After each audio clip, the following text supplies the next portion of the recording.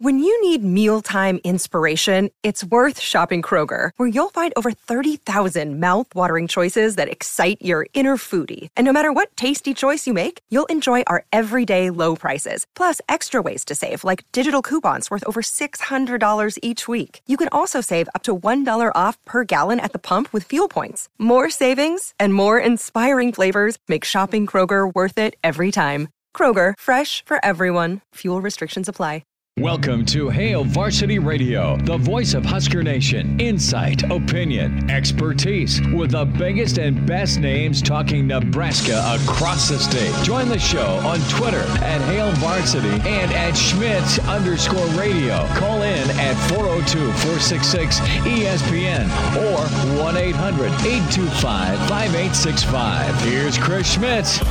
Welcome to it. Great to be with you on a Thursday. It's Hail Varsity Radio. We're presented by Currency for all your equipment financing needs. Go Currency. Chris Schmidt, Elijah Herbal, Connor Clark is anchored in the studio. Hope you're doing all right as we dive forward now, as we hold our breath till spring football starts. A little basketball to get into and finish up, and plenty of insight as well. Brandon Vogel going to join us from HailVarsity.com and magazine in about 20 minutes. Get Vogues' take on the class and the Matt Rhule era. As 24 hours ago, we're chopping up audio and reacting, getting ready to talk about Rhule's press conference and the class. We'll throw some of our 2 cents in on some names to watch. It's inexact for sure, and really good story that will parse through from Max Olson from The Athletic, as it's been another study of the transfer portal and the top 50 quarterbacks. So we'll get there. How many stayed, how many left, how many thrived, and how many just, kind of hung in and collected gear. So we'll talk about that. We'll get the quarterback and recruiting thoughts as well from Gary Barnett in 1 hour. Coach Barnett will join us at 5:05. And then Amir Abdullah will join us, get his take on some Nebraska football stuff, his time with the Raiders, and also what he enjoyed, and some insight to Matt Rhule. How much contact was there between Matt Rhule and Amir Abdullah about Nebraska? So we'll talk with Amir Abdullah at 5:25. Can watch the show, can stream the show. Ways to get involved and in touch with us. Easy to do. ESPN Lincoln Facebook, ESPN Lincoln Twitter, the Hail Varsity YouTube channel, and Hail Varsity Radio Twitter at HVarsity Radio. Catch Damon and Andrew in the morning, 7 to 9. Catch us, Hail Varsity, 4 to 6 on the way home with the Hail Varsity Radio Twitter handle. Last thought, phone numbers to get in at 466-3776, 466-3776, 800-825-5865. Can email the show, Chris at HailVarsity.com. Guys, pretty apparent from Coach Rhule, it's really not a day later to exhale. The sprint continues, and I still think, that's been the talk and the buzz here leading up to signing day and then after signing day. Okay, this is the talent you accumulated. This is the talent you miraculously, quite frankly, put together with 28 high school kids, 11 portal kids in little less than 2 months. And, okay, now go forward. And by all intents and purposes, Nebraska, from a ranking standpoint, isn't far off or has been right about where they've always been, despite a coaching change. You had a guy come in and really grind to get it done. And there's a lot of questions for Nebraska moving forward. Portal hits, high school contributors early, and then what about the guys that are still on the roster? Where do they go? How much improvement do they make and have in a spring to get ready for fall? And then there's the excitement of fall, right? And then, of course, the 2024 cycle and 2025. Not to get too far ahead of ourselves, but there's still the Raiola apple that is out there. So still a lot of football to get into. But overall, the theme of speed is going to be good. And, Rule is going to go high school first, but it's okay to sprinkle and supplement what's going on in the portal. So we'll spend some time on that. What's up with your home state, Connor, and the Illinois student section pulling a monster fraud or trying to? I don't know. I don't claim them. Okay. You've heard about this, though, right? Yes, I have. With the Orange Crush situation. The Orange Crush, just to reset this, it's not quite the Harvard-Yale prank where you handed out cards and when the other team scored, you held it up and it said, "We suck." It's not quite British Premier League soccer and how nasty the hooligans get after one another, but it does take a special type personality to pose as a non-profit boys and girls club to secure tickets. Well, because they do that every year. They do the one trip a year, and from what I understand from friends that go there and from people who I've met that have gone there, the Orange Crush is. You have to apply to get into it. It's like a very big. Are you branded thing. like it's Yellowstone? Well, it's a big charitable organization, actually, the Orange Crush. So it is. To get on this trip in general, so this year's going to be to Iowa City, obviously. To get on this yearly trip, you have to raise a certain amount of money for local charities, and then once you do that, then you can buy your ticket through the student section and go on the trip. The heart is in the right place for this. Yeah. Yes. The problem is that this year they posed as the Illinois Boys and Girls Club, and bought, I believe it was 250 tickets to Carver Hawkeye Arena. It was approved. Why they're angry is they're like, either you guys knew this whenever we bought the tickets, or you guys just waited until 3 days before the game to dunk on us and do well on social media. That's why they're upset, because they're like, we've been doing this every single year. The tickets have been revoked. This is a very well-known tradition that occurs in college basketball. If you didn't see this order for 250 tickets coming from Champaign, Illinois, that was for the Boys and Girls Club, like, you should immediately know, oh, that's probably the Orange Crush pulling the yearly prank. So I think that's where their anger comes from. I will say, I think it's one of the cooler traditions in Big Ten basketball, the fact that they go travel on the road, and then before the game starts, like just before opening tip-off, they take off the clothes of whatever school that they're at. So this year would have been Iowa. They would have been decked out Iowa. I didn't gear. know that. So they go in there actually posing like they're fans until just before tip-off, and then they go whip off the Iowa gear, whatever gear it is. They go in camo. You know what? Yes. You should just go in there wearing your orange. I mean, who cares? Like, right. Rep your, it's not like you're rolling. It's not like you're rolling into Arrowhead or Mile High. Well, and then think about the team factor here too, where this Illinois basketball team, they don't know the Orange Crush is going to be there until a couple of moments before tip-off, and then now we have a 250-person student section contingent cheering us on, wearing red just as loud as the entire rest of the arena, because I'm sure they're all liquored up for this. Like, it's a great tradition. Like, there's a whole bunch of videos of the Illinois basketball team pointing in the crowds just for tip-off going, oh, the Orange Crush is here. Like, it's a great tradition. I think it's disappointing that Iowa, I see it from both sides. It's disappointing that Iowa went and revoked the tickets, because it is a great tradition, but I also understand them going, well, why would we have that many folks in our... We can't have that many folks here, and let's give these tickets off to a better cause. Okay, but and then you have a reason for it. They posed as somebody else. They posed as a fraudulent activity. That's definitely the best reason why. But say that doesn't happen, and if the reason why they're revoking tickets is because you don't want the opposing fans in your building, I mean, that's just a part of it. Especially if you're a Big Ten school that has a pretty solid basketball program, which Iowa does, and you're playing Illinois, who has a pretty solid basketball program, it's going to happen. Well, I mean, you want to hear some of these past trips that they've done? Because some of them are hilarious. In 2007, they posed as the Chicago Area Penn State Alumni Association in order to get into a Penn State game. Why? For basketball? They got floor-level seats right next to the Penn State student section. Well, it's because everyone can get floor-level seats next to the student section. Let's see. In 2005, they posed as Youth Action, a fictitious Chicago area youth group. That got them front row seats at the Chrysler Arena at Michigan. They were also offered a tour of the Chrysler Arena, but declined. Oh my God. Instead, the entire group took a photo opportunity with then coach Tommy Amaker. That's hilarious. 200 people took a picture with the coach, and they didn't reveal themselves. Tommy was shown the door. Reason number 2 was the student section debacle. My respect for Illinois is just going way up right now. That is hysterical. It's hilarious. Now Iowa's going to ruin the tradition this year. That was the best thing I saw. Those are some great fake organizations. Yeah. I mean, that's some well thought out stuff. You see this come into the ticket request. All right, maybe it's a big game, maybe it's not. And if you're Penn State, you just want warm bodies to buy more hot dogs and soda, presumably, most years.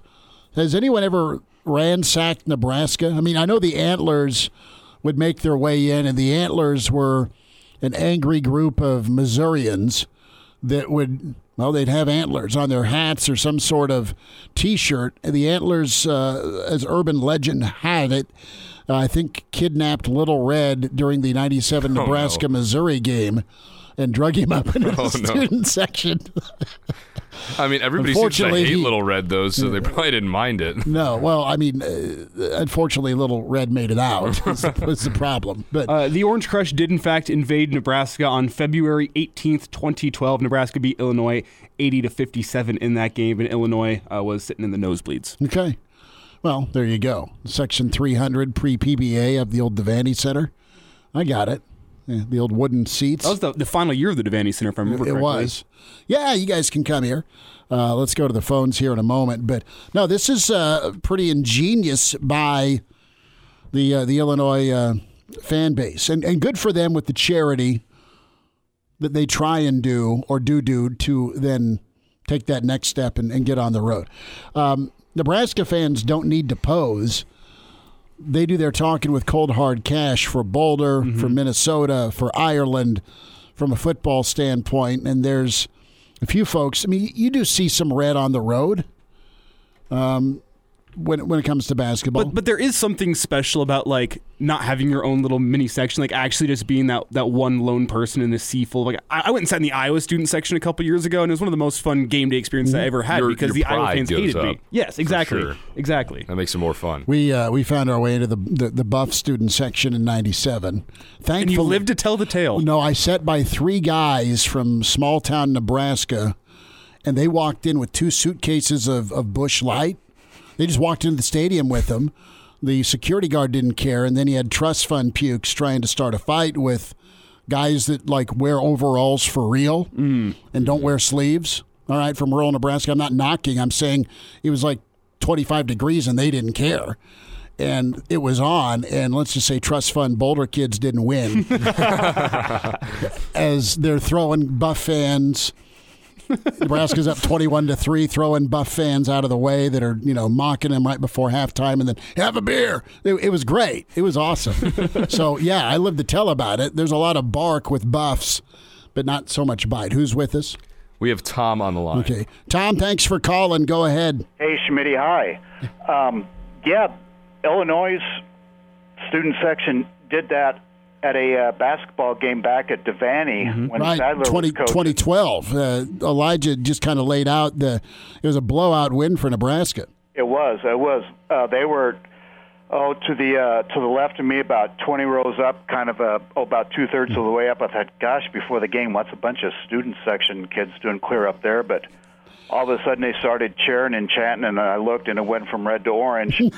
My God, they just would not shut up. Well, good for Doc. But, delivering a blow. They got the lead and beat them convincingly, and they didn't have much to cheer about the last 10 or 15 minutes of the game. No, which was nice. It was good. Tom, thanks for the phone call. Good to hear from you, bud. We got to talk to Markowski next week about the Antlers, because that's the group that's, I don't want to say deadly, but divisive. I think from Missouri. He's mentioned them before. 2 years ago, once or twice he mentioned them, but I want to get the full in-depth story. They do their research on players pre-iPhone. Like ex-girlfriend, girlfriend, That's pregnancies. Like some high school stuff. It was brutal.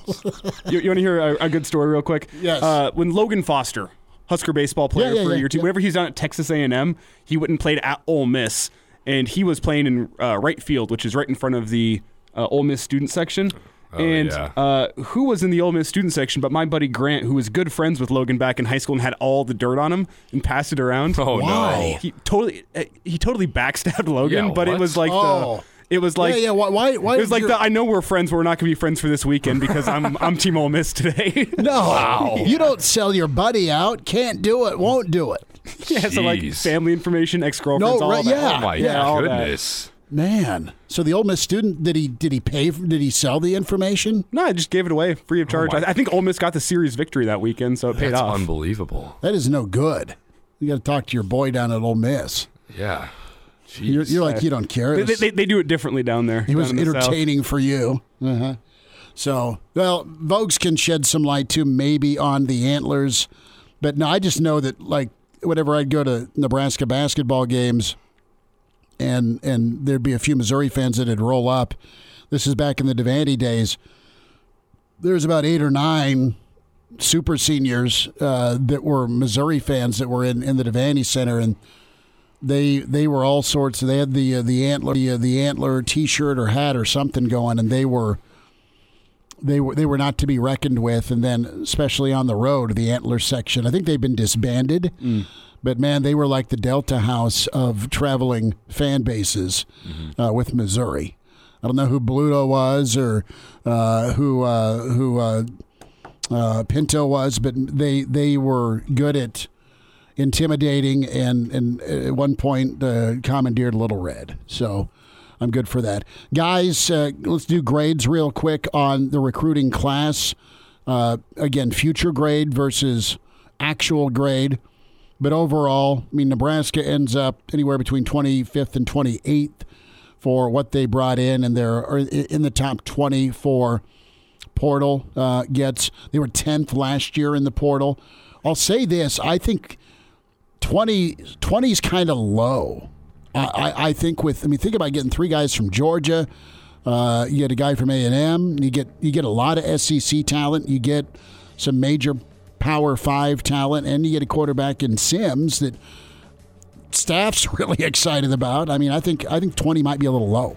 I think you're not building a roster on the transfer portal edition. That's the difference between this year and last. Yeah. Well, get to Brandon Vogel coming up. Hail Varsity on a Thursday, presented by... The longest field goal ever attempted is 76 yards. The longest field goal ever missed? Also 76 yards. Why bring this up? Because knowing your limits matters, both when you're kicking a field goal and when you gamble. Betting more than you're comfortable with is like trying a 70-yard field goal. It probably won't go well. So set a limit when you gamble and stick to it. Want more helpful tips like this? Go to keepitfunohio.com for games, quizzes, and lots of ways to keep your gambling from getting out of hand. And now, back to Hail Varsity Radio.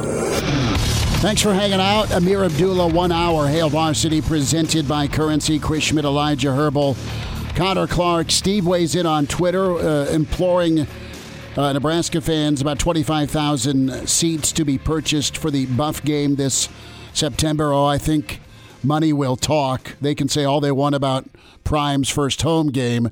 It may look like 2019. Also, Steve says it was a lot of fun as a student at UNL, sitting in the bleachers behind the opposing team's bench, yelling at the likes of Norm Stewart and Billy Tubbs. That is fun. Those two are like classic guys that may come across the bench. Well, my favorite, stare you down. My favorite student section memory of the past 5 years of Husker basketball was the Mo Wagner moment. Whenever he was having a bad game against Nebraska, so the student section just chanted his name incessantly, and like he had his worst game of the season that game. The Michigan guy? Yeah. Well, they still won by 30 every time they visited Nebraska. Michigan did. Brandon Vogel is with us. Vogues, do you have a memorable moment as a pre-Hail Varsity road trip aficionado? Any Nebraska roadies you went into enemy territory, or any opposing fan bases that you particularly rank as threatening? And can you fill me in on the Antlers? I'm trying to rack my brain. I just know that they were scary and they were associated with Missouri. Antlers are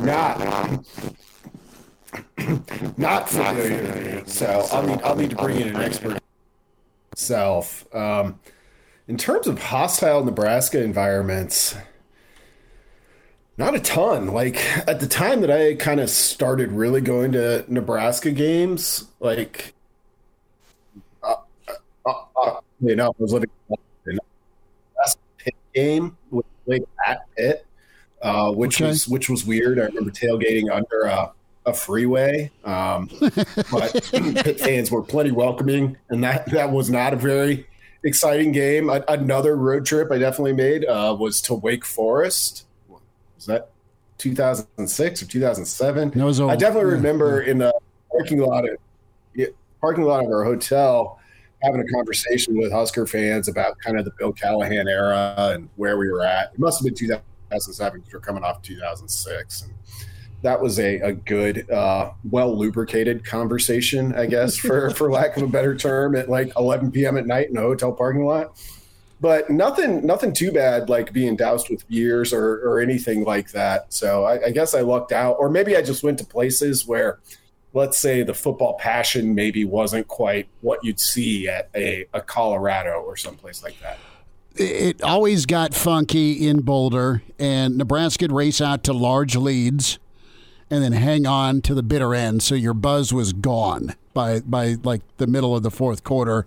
Every Colorado-Nebraska game ended up like the fourth quarter of the Iowa game. Legit. That's just how it worked, no matter if Nebraska was working on a national championship, not for 95, but 97 and 99, and then we know what happened in 01. But they were tight ball games. Worst, I had some guys probably from your hometown I was sitting next to in the end zone there's a ramp that says Colorado, where Amon Green would race up like he's Superman after scoring 60-yard runs. I was sitting by Nebraska guys, and they just started tossing Colorado fans that were trying to get in their face, and the student section the security was laughing because he hated the Colorado students, much like the Nebraska fans. Arizona State 96 was bad. I think my brother still sees a therapist for that. Not because of the game or the outcome, but because we're like top row right below the suites at Sun Devil Stadium. And you had people up there that were just absolutely screaming down, heckling, and they had a clear view of you. So they just keep pouring beers on us all game long. Now, being under 21, but in college, I just would turn it open my mouth, and it worked out well. But my brother thought that was, being 14 at the time, he was upset about it. So Arizona State will rank number one forever, but that was their moment in time after Nebraska hung 77 the year before. Connor, did you sneak in anywhere and get heckled or hammered? Not hammered, but you know what I mean. Bothered?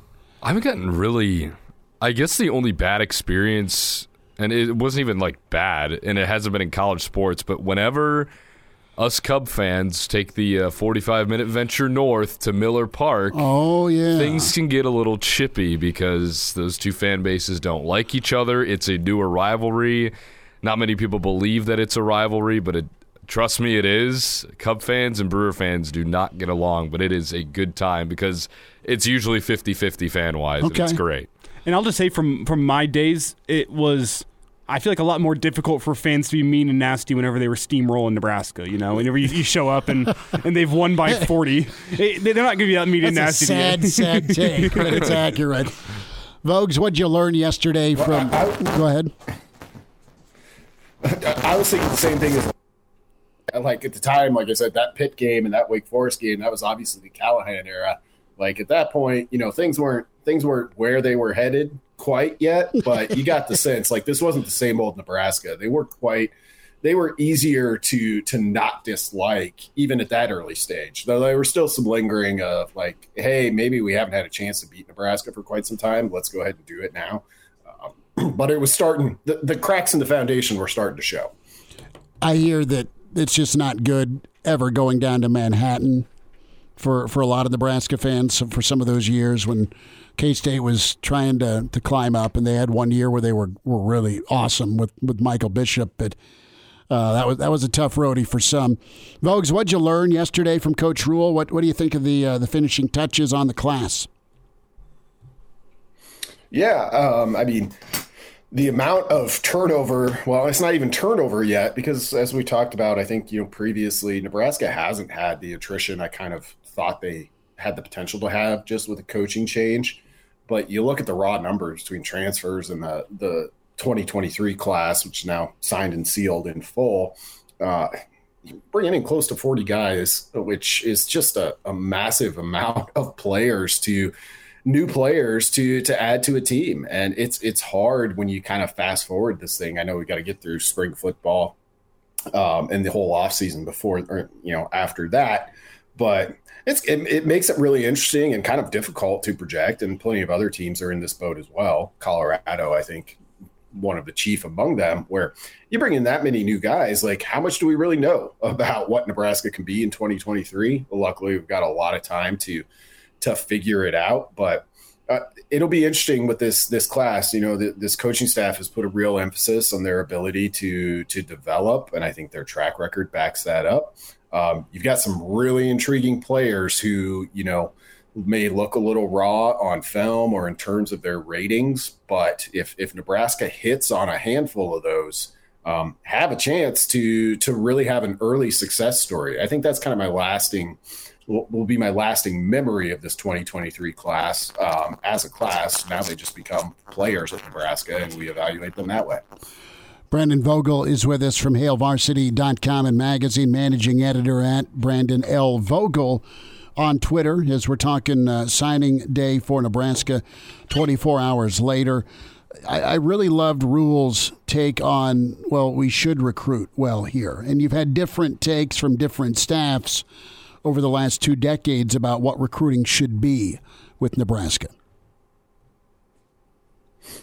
Yeah, I mean, you want to see that attitude from a head coach, like we've seen at times, not just, recently, but over the past decade to 15 years, probably going back to the start of the Callahan era. I think at various times, maybe minus Riley, you've seen all of the staffs at Nebraska kind of acknowledge at least some kind of chafed against like some of the inherent recruiting challenges in Lincoln. And those are all well worn. We don't need to run through those again, but yeah, it's a little bit harder than it is, say, if you're located in Clemson, South Carolina, or in Georgia.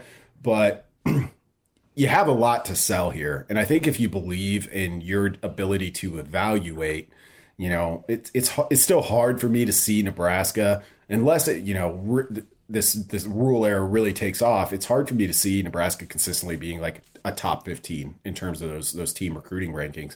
But I don't think you have to be to do what Nebraska needs to do. So we'll see if they can get there. Like I said, this class it ended up in a similar spot to most Nebraska classes of the Big Ten era. And that's pretty good given where it was when the staff started.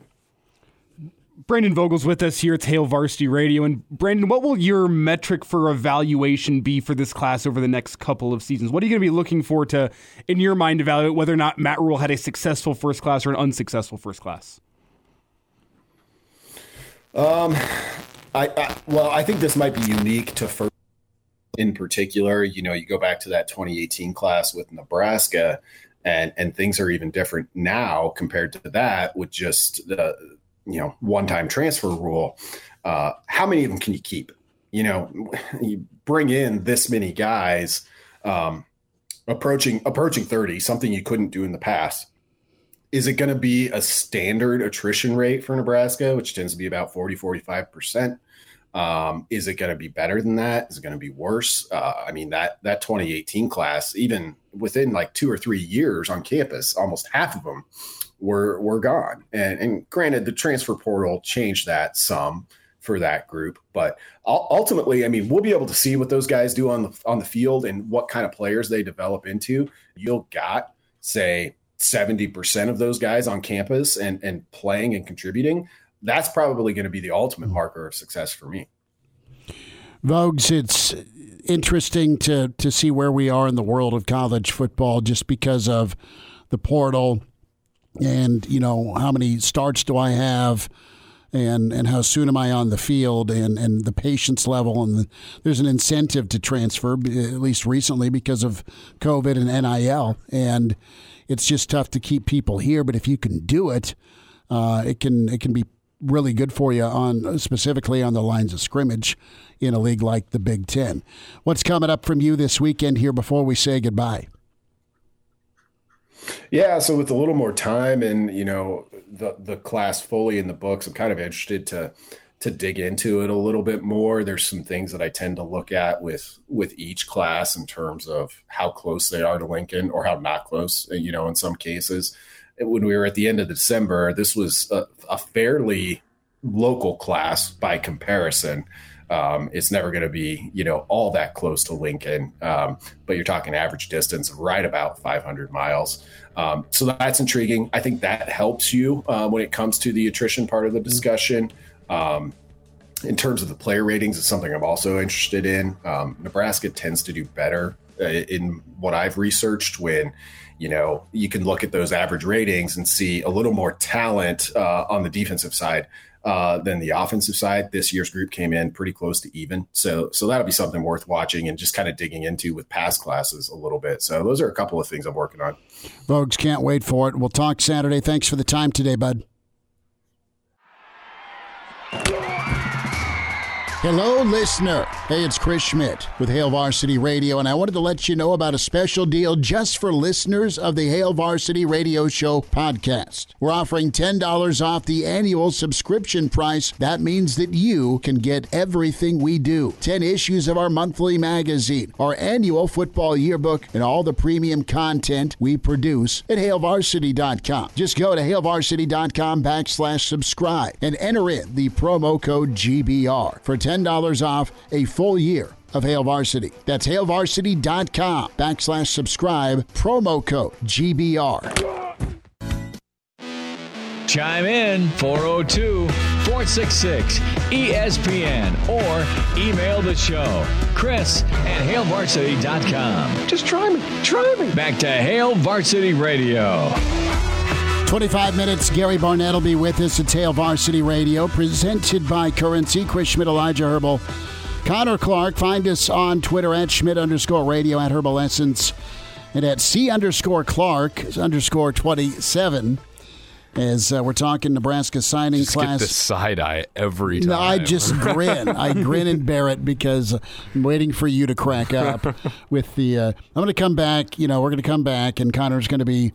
During summertime or after spring semester's done, you'll take a breather to Chicago and then come back, and poof, the Twitter handle will be changed because maybe I'll surprise you. No, and you keep C-Clark-27. It's going to be C_. Maybe it'll be in brackets next time. You just whatever Twitter allows. New owner, so you can go to town. I know. I'll probably have to pay for it.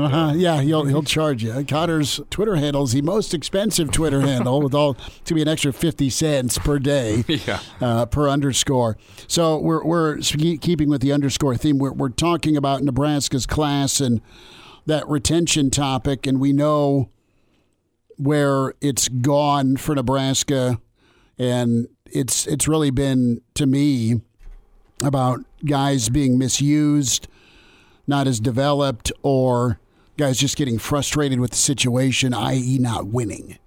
Now, Nebraska's been very progressive with the portal, and they've done well. At least last year they really cleaned up in the portal. I think this year, that's my main question. How many of these 11 hit? I think you're going to see Sims. I don't know if he starts, but you'll see Sims, and he has 2 years, okay? To me, it easier said than done, but it feels like Rule and his staff are going to put the relationship work in that even if you're not playing as much as you want, you like me, so you can stick around and we'll get you better. They're going to be able to sell that to portal and high school alike, and maybe, just maybe, their attrition rate will decrease comparatively to other programs. I think you're going to see some of the SEC guys get a quick nod, and time will tell how many of the leftover guys. That's not a knock, but what I mean by leftover is guys that are still part of this program, that have been in the program, that going to get a new lease on life with a new coach and maybe a chance at a winning season. And I think whether some of those guys get beat out or not, time will tell. I don't envision somebody coming in and beating out a Reimer. I don't envision somebody coming in and beating out Ty Robinson or, the key pieces to Nebraska's secondary. I just don't think that is. But I think there's some complementary pieces that are big. And you can mix and match there. What happens with the offensive line, too? I mean, who wins a job, who keeps a job, who continues to platoon on that spot, and the running back spot. If you're Allen, And Grant, can you be happy with a 1-2 punch and sprinkle in some Rahmir? There's other running backs on the roster. No quarterbacks left yet either. Well, and I don't know that number stays as strong as it is. And what's really interesting to me whenever you look ahead at spring football is a lot of people are saying, well, Nebraska needs to get under the scholarship limit, so guys that aren't going to be getting play time are going to be leaving. And let's also throw a little caution out there in that there could be previous starters from this Husker football team that go into the portal post-spring. You get a spring football under a new position coach and you realize, hey, I'm just not jiving with this guy. There's a freshman below me that's really pushing me right now, and I'm going to go find a position coach that I jive with more in a place that I don't want to say you're going to be running away from competition, but go into a place where you're going to be guaranteed some play time. And you know what, if you're now I'm not listing any names with any knowledge, but say you're Quentin Newsome and you don't get along with Evan Cooper, and you see some younger guys, hypothetically, 100% hypothetically, you're going to say, you know what, maybe I'll go transfer closer to home for a year, put down 1 year in a new system, and then go off to the NFL. Like that's still very possible. So I kind of, as with Matt Rule talking yesterday, saying I hesitate to put holes in the roster. I also hesitate to say there's any positions that are truly locked down because it's not just the guys that are buried on the depth chart that might be looking transfer portal this spring. But I think when you look at this incoming class, who a lot of talent there, I think a lot of development needs to be done, but there is talent there. I think it's less important right now to look at attrition rate in a year one, just because you know there's going to be attrition rate whenever you've had to build a relationship with a coach over the course of 3 weeks, 4 weeks, and you commit. Like, there's going to be attrition. I think the bigger question is hit rate, which, yeah, it's obvious to say, but what percentage of these guys, of these 28 incoming freshmen, are contributing 2 years from now? What percentage of these guys are starting 2 years from now? If you have a 50% hit rate, but 12 of the 14 guys are starting on offense or defense, you still call this class successful. Mm-hmm. And, I mean, your odds of having 12 of 14 guys contributing, if, say, 50% did leave this class, is low. But that's why I don't want to look at attrition rate as hard in this first class, because just whenever there is that limited time to go build relationships and understand what a school's all about, you're expecting there's going to be some attrition. I'll say this, Connor and Elijah. I think it wasn't a whirlwind as far as let's go get bodies. I think there was enough research done and time put in that they didn't go after guys. They went after talent, yes, but I think they went after guys that they think fit, because it's going to be a certain mentality. And Rule talked about that yesterday. You need to really like football, and you need to be a really hard worker. And I'm not saying kids that are high stars or uber talented in high school aren't hard workers, but there's a different level of work that you're going to need when you come into a college football program in the Big Ten than maybe you're used to in high school. Well, and I've said this about multi-sport athletes before, sorry not to cut you off, Connor, but like multi-sport athletes to me are impressive not because like, oh, they showcase athleticism in different ways. It's because you don't have a full 365 days to dedicate to your one sport that you're getting good at. If you're a football player who plays basketball in the summer, in the winter, you play baseball in the spring, and then maybe you're on a travel AAU team in the summertime, yet you're still a high-level Division I football player, that's showing me you just have natural athleticism that's off the charts. Well, I think, too, that a phrase that could like maybe describe the situation that we're talking about is there's beauty in the struggle, right? Because you talk about all these guys who could potentially be leaving just because they're getting pushed or they don't, mesh with their new position coach or what have you. But those guys who emerge are emerging for a reason in that spring ball period. So despite, you want to focus on the guys that are leaving, especially if they're bigger names or previous starters, as Elijah mentioned. But at the same time, I think you have to come to appreciate, especially as fans too, you have to come to appreciate the guys who are emerging from the crowd and who are separating themselves and earning that playing time, because clearly they're on the roster for a reason. They're a Big Ten school. They're good at football in some way, shape, or form. And if they're emerging from the crowd, they're doing that for a reason, and I think they're doing that because they deserve it. Well, the clean slate of new and retained is good for Nebraska. And if you're a 2-year starter on the offensive line and you really like what has been going on with Coach Donnie, you get a chance to see him for another year and then maybe have a little bit better connection between game plan, identity, offensive coordinator, commitment to run game. And maybe you have a dual-threat quarterback win the job. Maybe Casey comes back and keeps the job, and it's a clean slate. And Rule is going to focus on what's the future look like versus what you've done in the past, just because it is all new. We'll wind down this first hour. Hail Varsity continues, presented by... With Kizik hands-free shoes, motion sounds something like this. Kizik helps you experience the magic of motion. With over 200 patents and easy-on, easy-off technology, you'll never have to touch your shoes again. There are hundreds of styles and colors, plus a squish like nothing you've ever felt. For a limited time, get a free pair of socks with your first order at kizik.com/socks. And now, back to Hail Varsity Radio. Back with you one final time this hour, 10 minutes. Gary Barnett at 5:20 tonight. Amir Abdullah going to be with us. Chris Schmidt, Elijah Herbal, Connor Clark. So Big Game Boomer has put out his student section college basketball power rankings. Not this guy again. Well, you know. Well, I actually like something that's on his list this time. Okay, so in the rankings, I do not see Nebraska. That's a problem. That is definitely a problem. You want to know what's not a problem? And this is just my fandom coming back from the old Chicagoland area. Mm-hmm. DePaul is number 8 in the Big East. I don't think that's ever happened in my entire life. So I just had to throw that out there because I got really excited. And credit to Connor. Whenever he came over to my house, like, what was that, 2 weeks ago to pick up screwdrivers from me?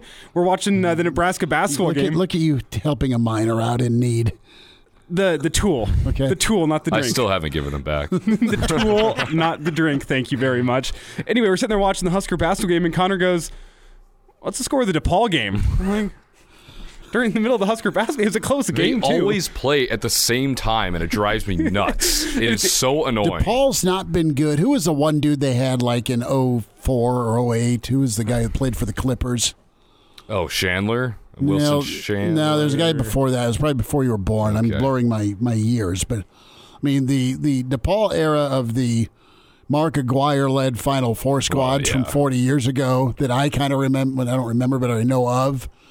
Yeah, DePaul, because weren't they supposed to be good? Isn't it impossible to suck recruiting the city of Chicago if you're DePaul and you're a private school and now there's NIL? Well, you'd think, but apparently it's still a major issue. And it bothers you because you grew up going to those games, right? I've been going to those games since I was 3 months old and have yet to quit. Well, it's top 10 rankings of the college basketball power index. That's why there's a cutoff, but apparently Penn State fans squeeze in at 10, Michigan 9, Wisconsin 8, Northwestern 7.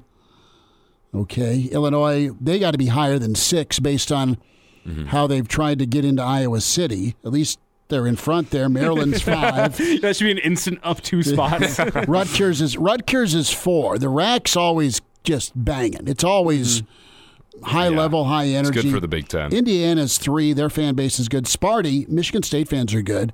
Purdue fans are always engaged, and they've been good forever, so they should be. But K-State squeezes out over Kansas, their student section. Oh, I don't know about that. There might be an argument there. I've watched a couple of K-State games. I think it's more rowdy at K-State. The Octagon of Doom. Yeah, that's what they call it. But I think Kansas, man, I mean, their students have been something. I mean, they've been seeing winning basketball for something years. Tells me that K-State got the nod because they're still undefeated at home this year. They're 12-0. They haven't lost a home game, so I think whenever you have a tight race such as that, you give it to the team that hasn't lost a home. That's a good take, yep. See, and Arizona State is not on this list. And do they still have the curtain of shame?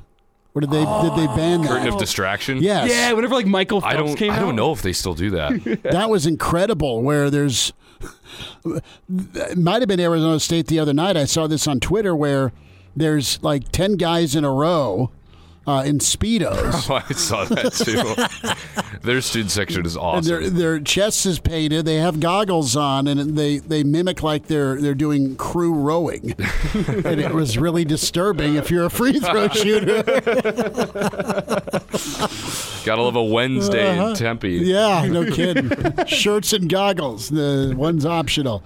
Hour 2 next. Hey, it's Schmitty. Want to tell you about a fantastic opportunity to work for a rapidly growing company that also enjoys the benefits earned with having competitive, stable history of work over 20 years. FSC. The FSC Edge. It's a leading technology innovator serving governmental agencies. Expert services helping worldwide patent offices meet strict processing and publishing timelines while delivering exceptional quality. They support some of the world's largest patent offices throughout the U.S. and Europe. That includes the European Patent Office, the German Patent and Trademark Office, and the U.S. Patent and Trademark Office. The only group of companies worldwide to provide such support to all three of these agencies. Working at FSC, you have a chance to work with fun people with great attitudes and learn about patents. You're not on the phone. You're not customer facing. It's casual dress. And the work environment, it's a new environment with over $2 million in improvements. You have access to generous benefits packages, company support for health and wellness, and you do impactful work on a national scale. Make a difference. Their team's constantly growing, and they're always looking for new people to join their mission. Check out what's available today at fscedge.com. Welcome to Hail Varsity Radio, the voice of Husker Nation. Insight, opinion, expertise, with the biggest and best names talking Nebraska across the state. Join the show on Twitter at Hail Varsity and at Schmidt_radio. Call in at 402-466-ESPN or 1-800-825-5865. Here's Chris Schmidt. Back with you, it's Hour 2. It's Hail Varsity Radio. We're presented by Currency. For all your equipment financing needs, go Currency. Chris Schmidt, Elijah Herbal, Connor Clark, as we welcome in Hall of Fame coach with Colorado, with Northwestern, and standout player and Hall of Famer at Missouri, Gary Barnett, with us to get going. Coach, how's the week been? Thanks for the time. Well, it's been interesting watching all the recruiting, the signees, which, it used to be this was the biggest day of the year for college football fans. And now it's just another day because most of the work's already been done. And so it's sort of interesting to watch how this calendar has changed, but still some interesting guys, but still not what it used to be. No, Nebraska ended up able to add 5 more. They have 28 high school players, 11 portal, coach, and 39 new additions overall. Coach Prime, and I know Colorado really closed well with the high school talent, and a lot of 5 stars, and then also did well in the portal. And I want to ask you here, what's a new normal for you when it comes to hit rate versus attrition here in this portal and NIL era? Oh boy, Chris, it's gone up and up each year, and so I don't know what the real hit rate's going to be. I mean, Colorado's taken, I think, 26 portal kids now, and so.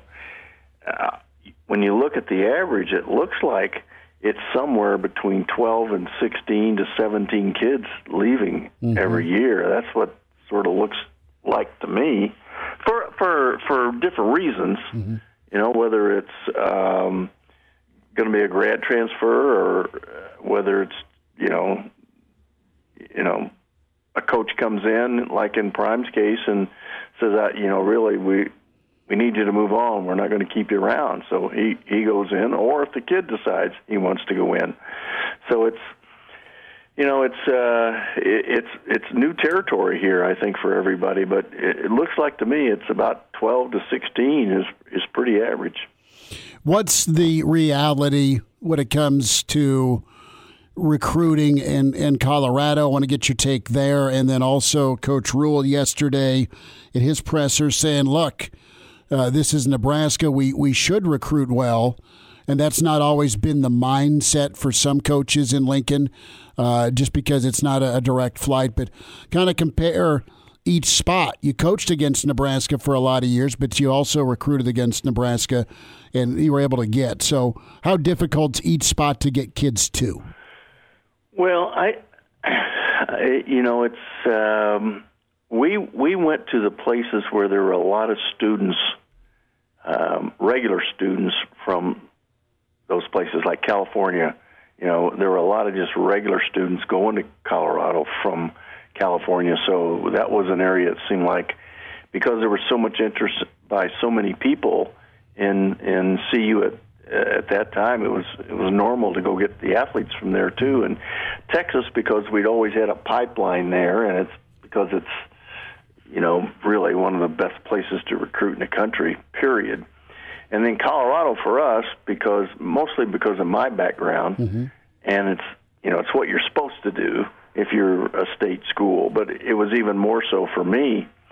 But Nebraska always came in and took a player or two, and obviously they just took another kid they took at the Regis corner, I know, just recently, just in this last signee class. And it comes down to, like in Matt's case or Coach Prime's case, all of Coach Prime's guys, Coach Sanders, I don't want to call him Coach Prime. I don't go there. So Coach Sanders, all his guys are from Florida and Mississippi, and so this is the first time in like 40 years that we signed like 7 players, more players from Florida than any other state. That's the first time that hasn't been either Colorado, Texas, or California. So they're going to go there because that's where they're from and that's where they like to recruit. Now, taking them out of there and keeping them out of there is going to be one thing, be something else, because that's a big cultural change. It's a big climate change, and it looks enticing and exciting when you first get going, but living there and going through it, it becomes a different problem, no matter where it is. So it'll be interesting to watch how this all unfolds. I think they only took one player from the state of Colorado. I looked yesterday, there were 16 Power 5 players from Colorado that signed, anywhere from Washington to Wisconsin to Nebraska to Washington State took 3, Stanford, Arizona State. So, Kansas State took 1. So it's, 16 Power 5 is pretty good. And there's another 16 from the group of 5 that are out there. So Wyoming's, Colorado State's, et cetera. So 16's a pretty good number. And to only get 1, someone's sooner or later going to question that. Depends on how many games you win, though. But the more Coach Sanders gets acclimated and understands Colorado, he'll probably change that. Coach Gary Barnett's with us here at Hail Varsity Radio. And do you find that Colorado had the same issues as Nebraska's had in recent years with breaking the preconceived notions of kids about a place? Nebraska, you hear from a lot of recruits that come to town, well, I was expecting a stadium surrounded by cornfields, and Lincoln just surprised me with the kind of city it was. Did you ever experience that at Colorado in the city of Boulder? Well, not really. Once again, because we would recruit California, Texas, and Colorado primarily. I think, you try to get lucky on the weather, but you walk in, you land at the airport, and you drive into Colorado, and there's an overlook there. And I don't care who you are. If you've got a heartbeat, you get excited. And so that was never an issue for us. Once we got those kids from Texas, and they were coming in on Highway 36 over the overlook, you had a hook in them right away. So, and they were all always worried about the weather. It's just one of those things. Kids grow up in the South or Texas, and they worry about the weather. And in reality, it's not really a big deal. But once you got them on campus, you always had a chance. Coach Gary Barnett is with us on Hail Varsity Radio, and Coach, over to the Nebraska side for spring ball, trying to get that number of players down to the number of scholarships that you can have. Should fans be more worried about who's emerging themselves from the crowd? Because we talked about this earlier today. Or should they be more worried about who is leaving? Because obviously the guys who are emerging themselves and separating themselves are doing that for a reason. Yeah, and May 1 opens up the portal again. But it's a whole new world out there for all this sort of stuff. And, Nebraska's never had the problem that Colorado's had. When we've hardly ever had enough players to do a spring game. You guys have always had enough players. You carry 150 guys pretty regularly, I think, or at least that's what it seems like and looks like. I think for you guys it's going to be who leaves, who feels like this isn't going to work out for them. And this year, because of so many transfers that are coming in and early enrollees, we're going to have, we're going to have the numbers this year to have a spring game that we haven't had before. So, but I think to answer your question, it would come down to more who's going to leave and who gets weeded out in this process. Coach, did you see Max Olson's article in The Athletic on quarterback attrition? I did. And your thoughts, and just to reset for the audience, Max did a deep dive into top 50 quarterbacks from 2017 through 2020, and some pretty startling numbers. And you sign a stud quarterback, Coach, he ain't going to be around. It's the long and short of the story. But any way to fight that back? There's instances of guys that worked out well, and if they made a start and it went okay, the Trevor Lawrences of the world, then obviously you kept them. But more times than not, you had guys make their way because the grass is greener. That incentive through this era we're talking about, 17 through 20, there's incentive to look elsewhere because of NIL, and you had that free transfer year. Yeah, well, what was the number, 70%? 70%. I think transferred? Yes. That's pretty amazing. I think it's just the way you got to accept it. If you got a kid that is really good and you want to keep him, you better play him. But as a coach, you're about building character and building teams, and sometimes it's not in the best interest of your team to go play this guy right now. Mm-hmm. And so, how do you balance that? I don't know. I think that probably guys are going to get so calloused all this, and they'll just say, you know what, if I lose him, I can go get another one. And so it ends up, coaches using that instead of being worried about it. That would be a problem for me, mm-hmm. I got to tell you, because I guess I'm so... for me, being a teacher, I just thought this was a time in everybody's life, these kids' life, where they go through so many of these changes, and it's an 18-year-old college freshman is so different than a 22 or 23-year-old college mm-hmm. senior. It's just amazing. I mean, it's not even fair to look at the two, but for me, I always wanted to be a part of that, and I enjoyed being a part of that. And so it would bother me to have them coming and going like that, and that, not being able to be part of their lives as much as I wanted to be or would have been if it were in the old school situation. Coach, I want to ask you about, do you keep an ear or an eye on Arizona high school football? And I'm at Chandler, where Raiola was at, to Pinnacle, where he transferred to, and not just him, but a lot of guys.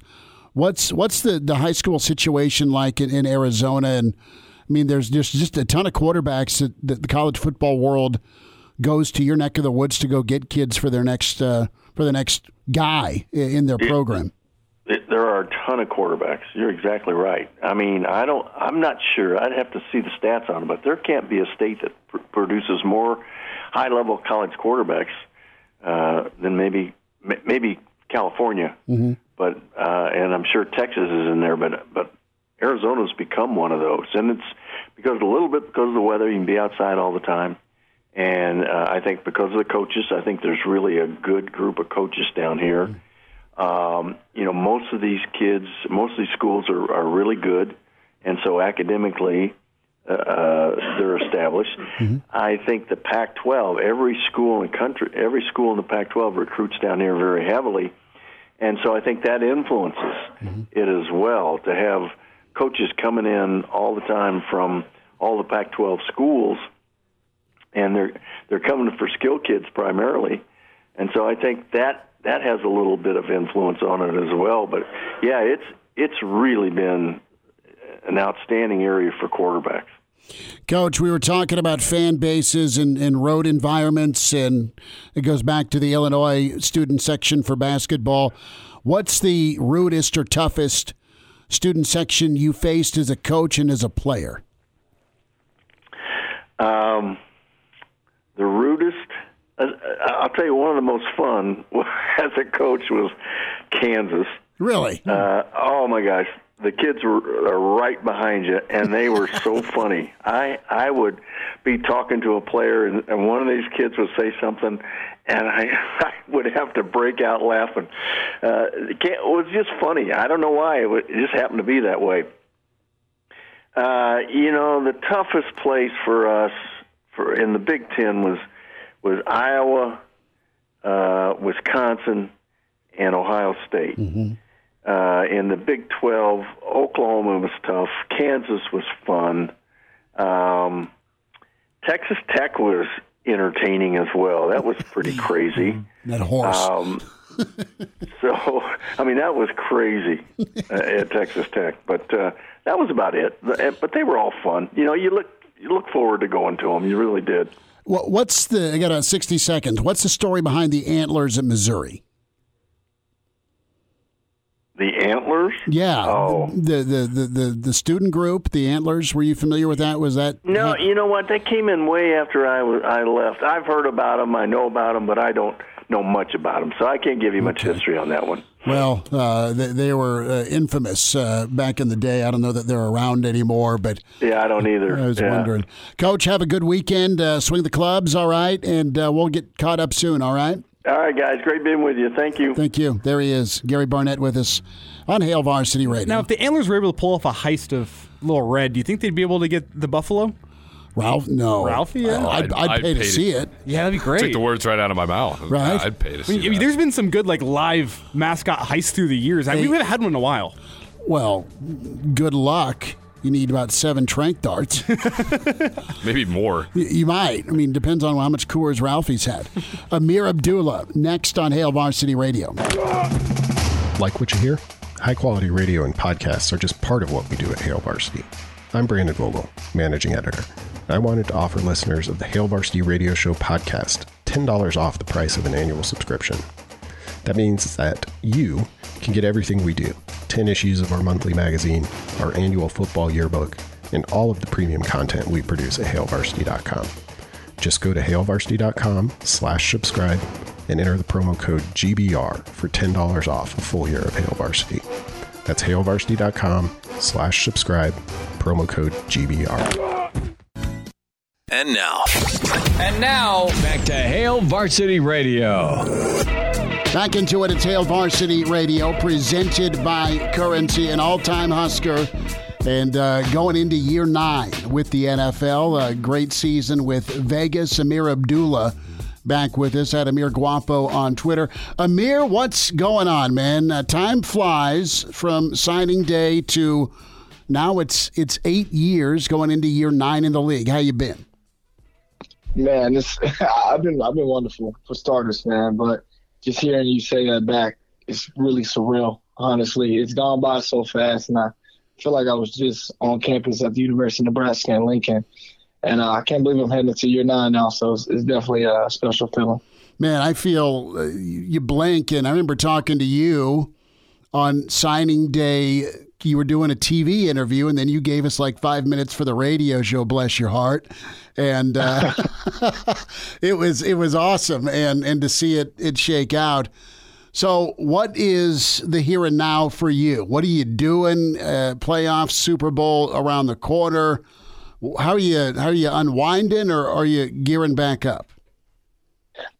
Typically, I take a little time to unwind. The NFL season is very, very long, and it's only gotten longer since we made that amendment to the CBA a couple of years ago to add a game.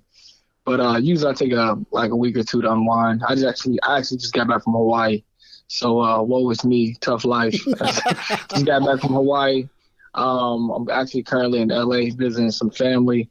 Have some business here as well. So taking care of a little business while also trying to mix in a little pleasure is typically how my month goes if the team I'm on doesn't make the playoffs, which unfortunately we did in the season. So on the bright side, it gives me time to, visit family, people I don't get to see as regularly as I would like to.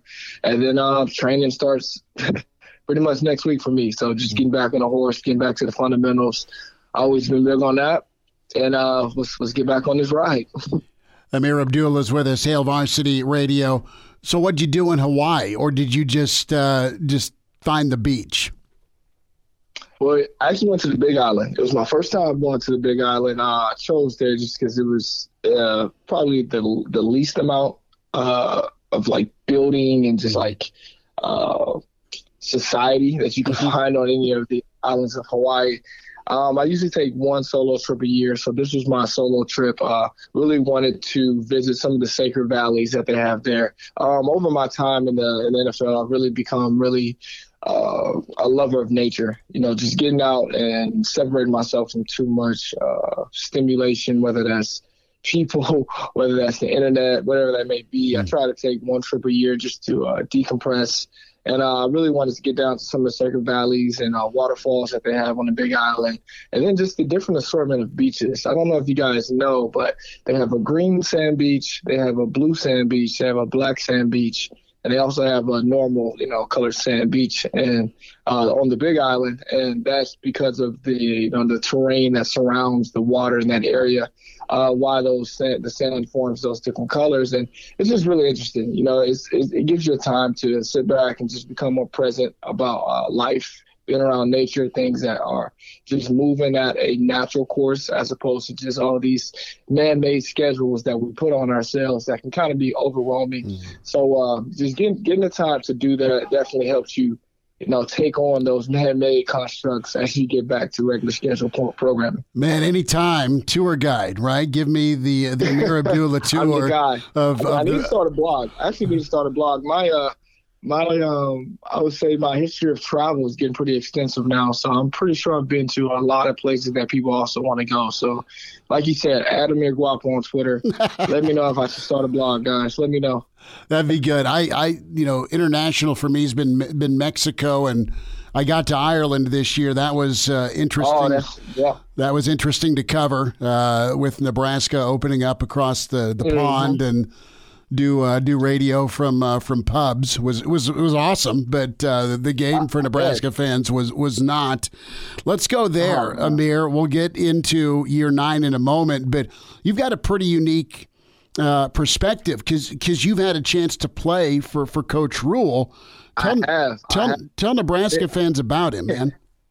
Man, actually, for starters, me and my father, we were talking about just Nebraska in general and how special that place is to me. And I try to get back once a year. And last year was actually my first year that I didn't get to get back to Nebraska in any capacity. It was a lot of, moving and traveling for me, moving from Minnesota to the Panthers to, signing with the Raiders that following off season. And I'll definitely say this. Matt Rhule definitely was the most personable coach I've ever had in the NFL, and he was the coach that I had for the shortest extent in the NFL.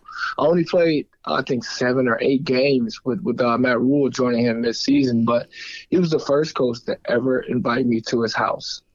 And it was such a shocker to me because, I was in year 8 and I had kind of compartmentalized, this is work, this is business. It's still football when I'm around my teammates, but when it comes to administration or coaches, kind of got to, tighten up your tie a little bit and stand a little straighter. But he's a guy who actually wants you to loosen that tie a little bit. He wants you to really get to know him. He really wants to know you and your family. He still checks on me to this day and was checking up on me before he actually even signed to be the next head coach in Nebraska. And it just speaks volumes to, the type of character I feel like he's going to bring. But on the same time, he's a guy who really, really understands the game of football. He understands offensive schemes wonderfully, which I think Nebraska over the last couple of years I think that's where they struggled the most, up front a little bit, and then probably a little bit on the defensive line. But I could say just consistency on offense has been a big telling point for Nebraska in the last couple of years. So I'm excited to see exactly what kind of offense they're going to bring, coming in this year, and what to expect. I will be at the spring game, though, so I'm looking forward to seeing the new regime under Matt Rhule. Ameer Abdullah is with us here, Hail Varsity Radio. You will or won't be at the spring game. I missed that. Sorry? I will. Sorry. Oh, good. No, well, good, man. That'll be good. And so, were you just blown away? Because you're right, the NFL is so cold. It's business, and he invited you in. So, what was that experience like? Was it just dinner? Did you guys just order a pizza? What was the deal? So, what he did every Thursday of every week of the season, he would invite someone on the one of the position groups to his house. Position groups, and I think he also extended this to the strength and conditioning staff as well after he ran out of position groups. And I was able to go twice because just my unique role there with the Panthers. I was kind of like a receiver, but also, I'm a running back at heart. So I got to go with the receivers, and he had a chef come in, and they cooked us, barbecue. We were watching the Thursday night game.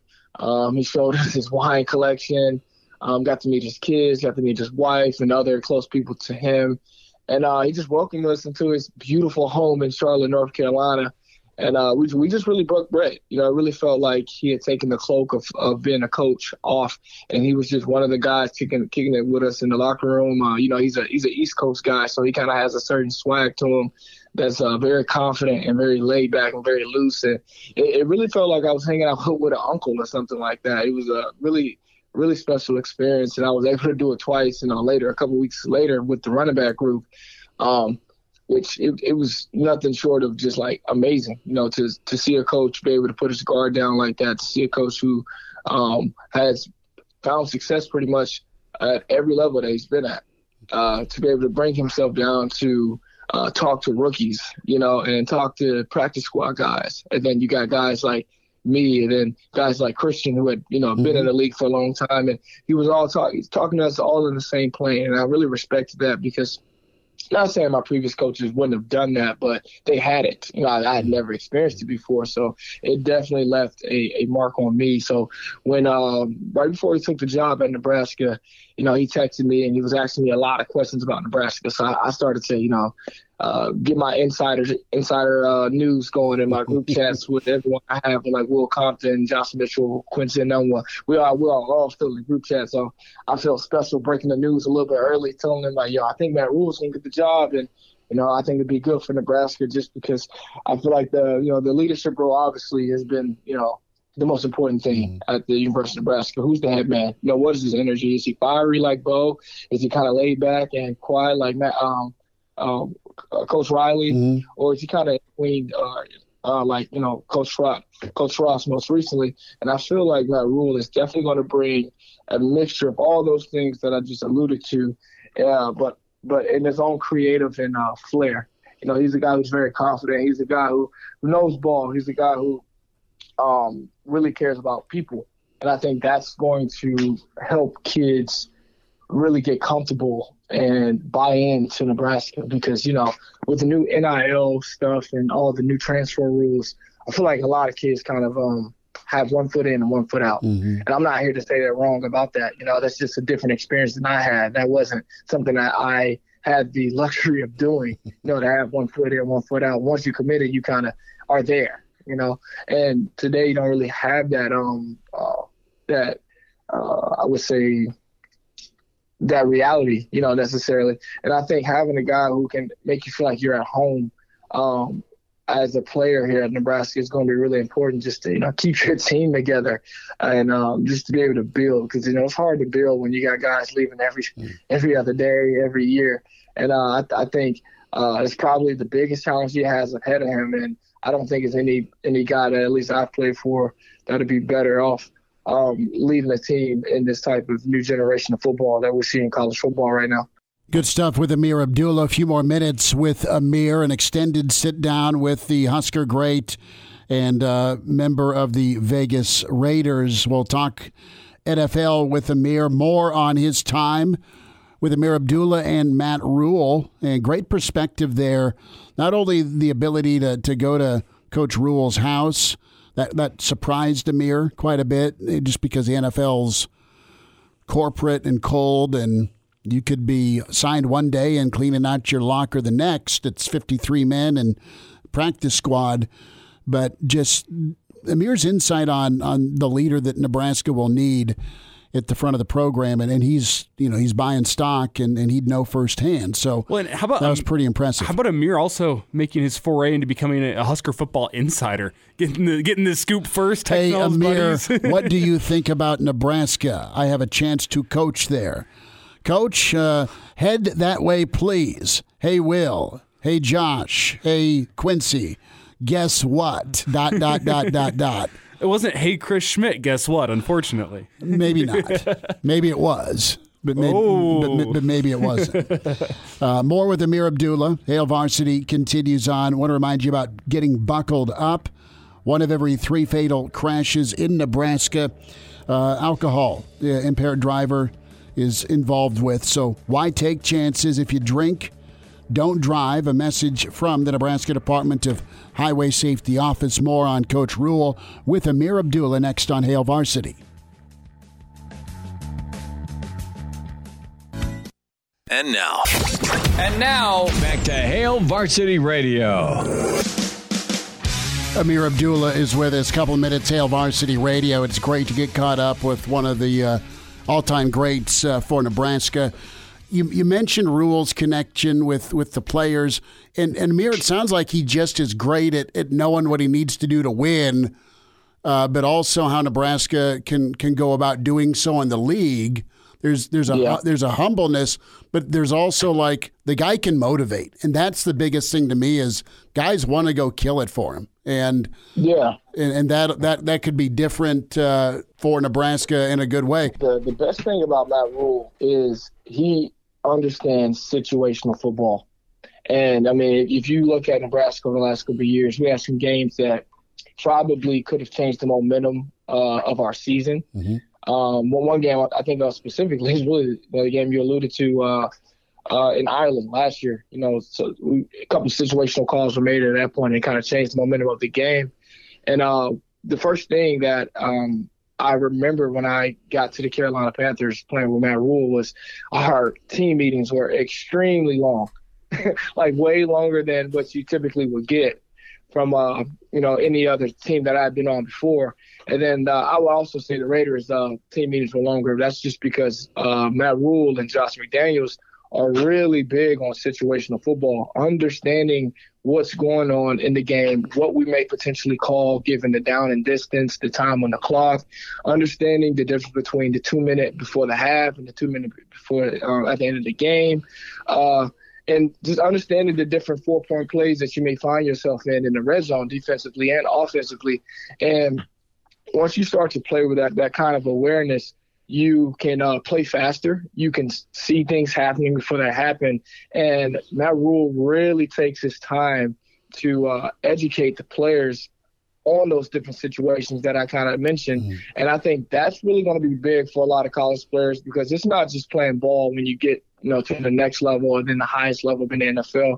It's about becoming a pro and a scientist almost in situational ball because he can't just be the quarterback who understands it. And I'm sure he's going to start there, educating the quarterbacks that we have in our room at Nebraska on the different situations to lead the team. But if you got, a couple old linemen also echoing the different situation in the huddle, or you got your safety echoing the, situation in the defensive huddle, that'll take your team a long way. It makes the game more interesting. And I think that's the level of IQ that he can bring to the Nebraska squad that I remember talking to a lot of guys who I played in the league with who went to Bama, and they had that experience with Nick Saban, right? He's a guy who had experience in the NFL. He's a guy who had tremendous success in the college ranks, and, that was the difference. Like Bo would definitely talk a lot of situational football with the defense, but, offense wasn't necessarily his forte.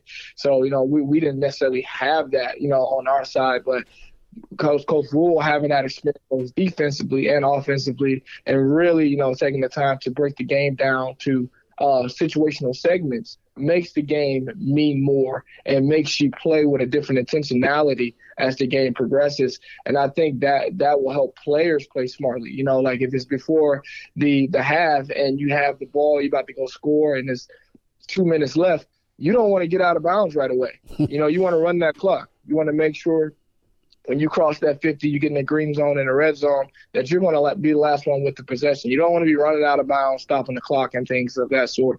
And those are things that can help you in the second half, where if you can steal that extra possession from them, then it may keep you in a place of advantage throughout the game. And those are the important details that can win that game against Northwestern, or can edge out of Wisconsin and put you in a better situation to win the Big Ten West. Ameer Abdullah is with us. You nailed it with the details being a different animal, NFL and Big Ten for sure. Ameer, we started off the conversation talking year 9. What is the horizon? Is it Vegas for year 2? Is it somewhere else? Do you know yet? I'm not 100% sure yet. You know, I've been in discussions with my agent about a few teams, actually. I love Vegas. You know, I would love to be back in Vegas. I believe in what we have there, what we can build there. Obviously, last year did not necessarily work out the way we feel like. But just speaking personally, I know the talent we have on that team is tremendous. We have a lot of guys who can, be playmakers, a lot of guys who can really just be a force, to reckon with offensively and defensively. And I know how the NFL is. 1 year it may look sour, and the next year it may be the sweetest year of your life. So it'll be interesting to see how things kind of shape up in Vegas. I would love to be back there, but, I definitely want to continue to be in a place that gives me the opportunity to be the playmaker that I am, which, I think the Vegas Raiders kind of gave me that opportunity last year. I'm looking just to build on that more. You're versatile, you're experienced, you're a good locker room guy. You catch the football, can still run it, you return it, so there's a ton of value. You feeling good? I mean, do you feel like you got many more years in you, is the question. I do, man. It's actually funny. I was talking to my agent the other day, and he's like, how old are you again? 27? I was like, dude, I'm actually 29. He was like, 29? I was like, yeah, man. I got a blood test recently, and they said biologically I'm 23 years old. Can you believe that? 23 years old. And I'll go back to how I started off the conversation earlier. Just resetting your spirit, man. If you keep a young spirit, you keep a young mind, I promise your body will follow suit.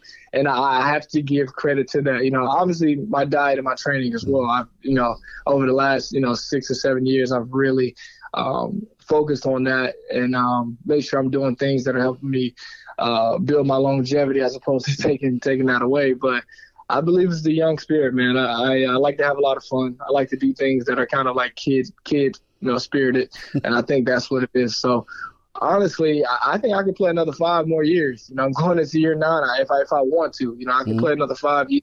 And if, the good Lord has that in my future and this path for me, then I definitely feel I can play as long as I want to. And that's always my goal, stop playing whenever I'm not having fun with it anymore. And that has not hit me yet. So I'm still on this journey. Well, 23-year-old blood, I am not going to get a blood test. I don't want to know how old.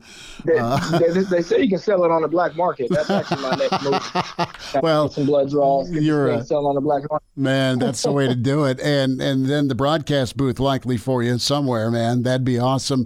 Ameer Abdullah with us. Find him on Twitter at Ameer Guapo. And much success to you, Ameer. We'll bump into you hopefully for the spring game, bud. But thanks for the time, and always great to chat with you. Thank you, Chris. There he is, Ameer Abdullah. Dion asking, does he have any eligibility left? No, sadly no. But you blink, and it's year 9 for Ameer Abdullah. And it was fun to watch him in Vegas, and we'll see where he ends up. But just great perspective there. We spent probably 2/3 of the interview on his time with Rule, and that's just good insight. And the football IQ part, the attention to detail, it sounds common, but that's really a difference maker, and it's been a difference maker in this league. Really quickly, what's your favorite Ameer Abdullah moment at Nebraska? There's a couple. You got that McNeese State touchdown. You got the Michigan touchdown late. You got that first down against Northwestern on 4th and 20 or whatever. I think the Amir Abdullah moment that represents him is him diving on a fumble inside the 5 against Purdue, and Nebraska's up by 28 points. He dove on a fumble, hurt his knee his senior season, and still finished out the year against Sparty at Wisconsin. It was him literally taking one for the team. Miss us? Come here, brother. Give me a hug. Bring it in for the real thing. We're on call for you. Catch the podcast at HailVarsity.com, the ESPN Lincoln app, or download them on iTunes. Saddle up, partner. Back to Hail Varsity Radio. One final time on a Thursday. Big thanks to Gary Barnett. Major thanks to Amir Abdullah. And always awesome to spend time with Brandon Vogel, Chris Schmidt, Elijah Herbal, Connor Clark. Find us on Twitter at Schmidt_radio, at Herbal Essence, at C_Clark_27.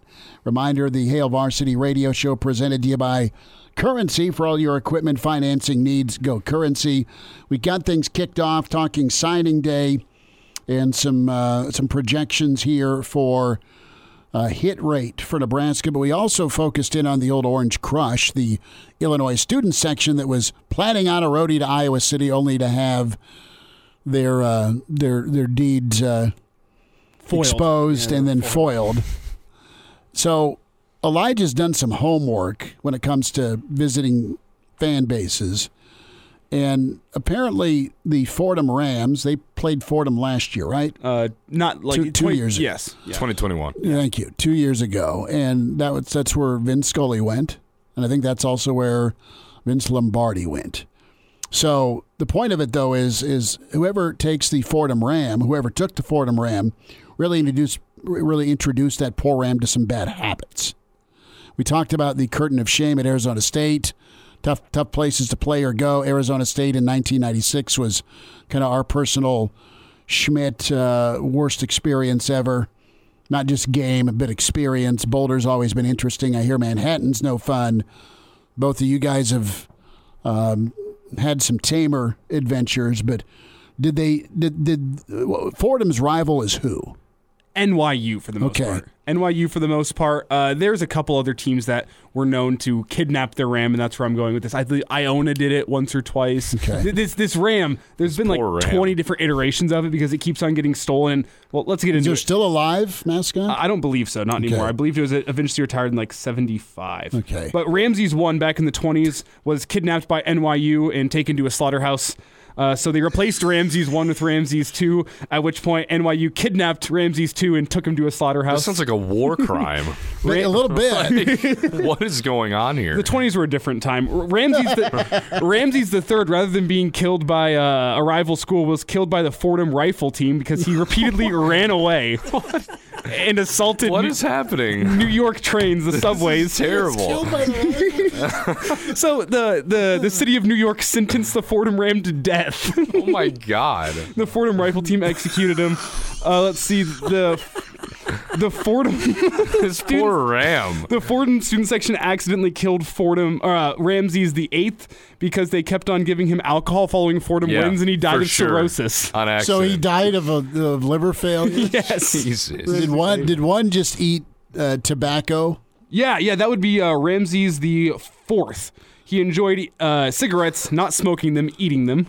So they fed Ramses the 4th cigarettes. Well, hilarious. That's arguably the best live mascot of all time with how the rival student sections treated him. Or his own student section. That's so But terrible. by the end, Ramses, the last ones were all living in a 2-bedroom home that was built by an alumni of Fordham just for the Ram, with running water and Well, I mean, after all that Two-bedroom- torture, they kind of deserve it, right? 2-bedroom home in New York City. There we have it. That's worth $7 million now. Yeah, exactly. We'll be back tomorrow at 4 o'clock with Hail Varsity. Podcast is Spotify, iTunes, Google Play, or the Hail Varsity YouTube channel. A Huda Media Production.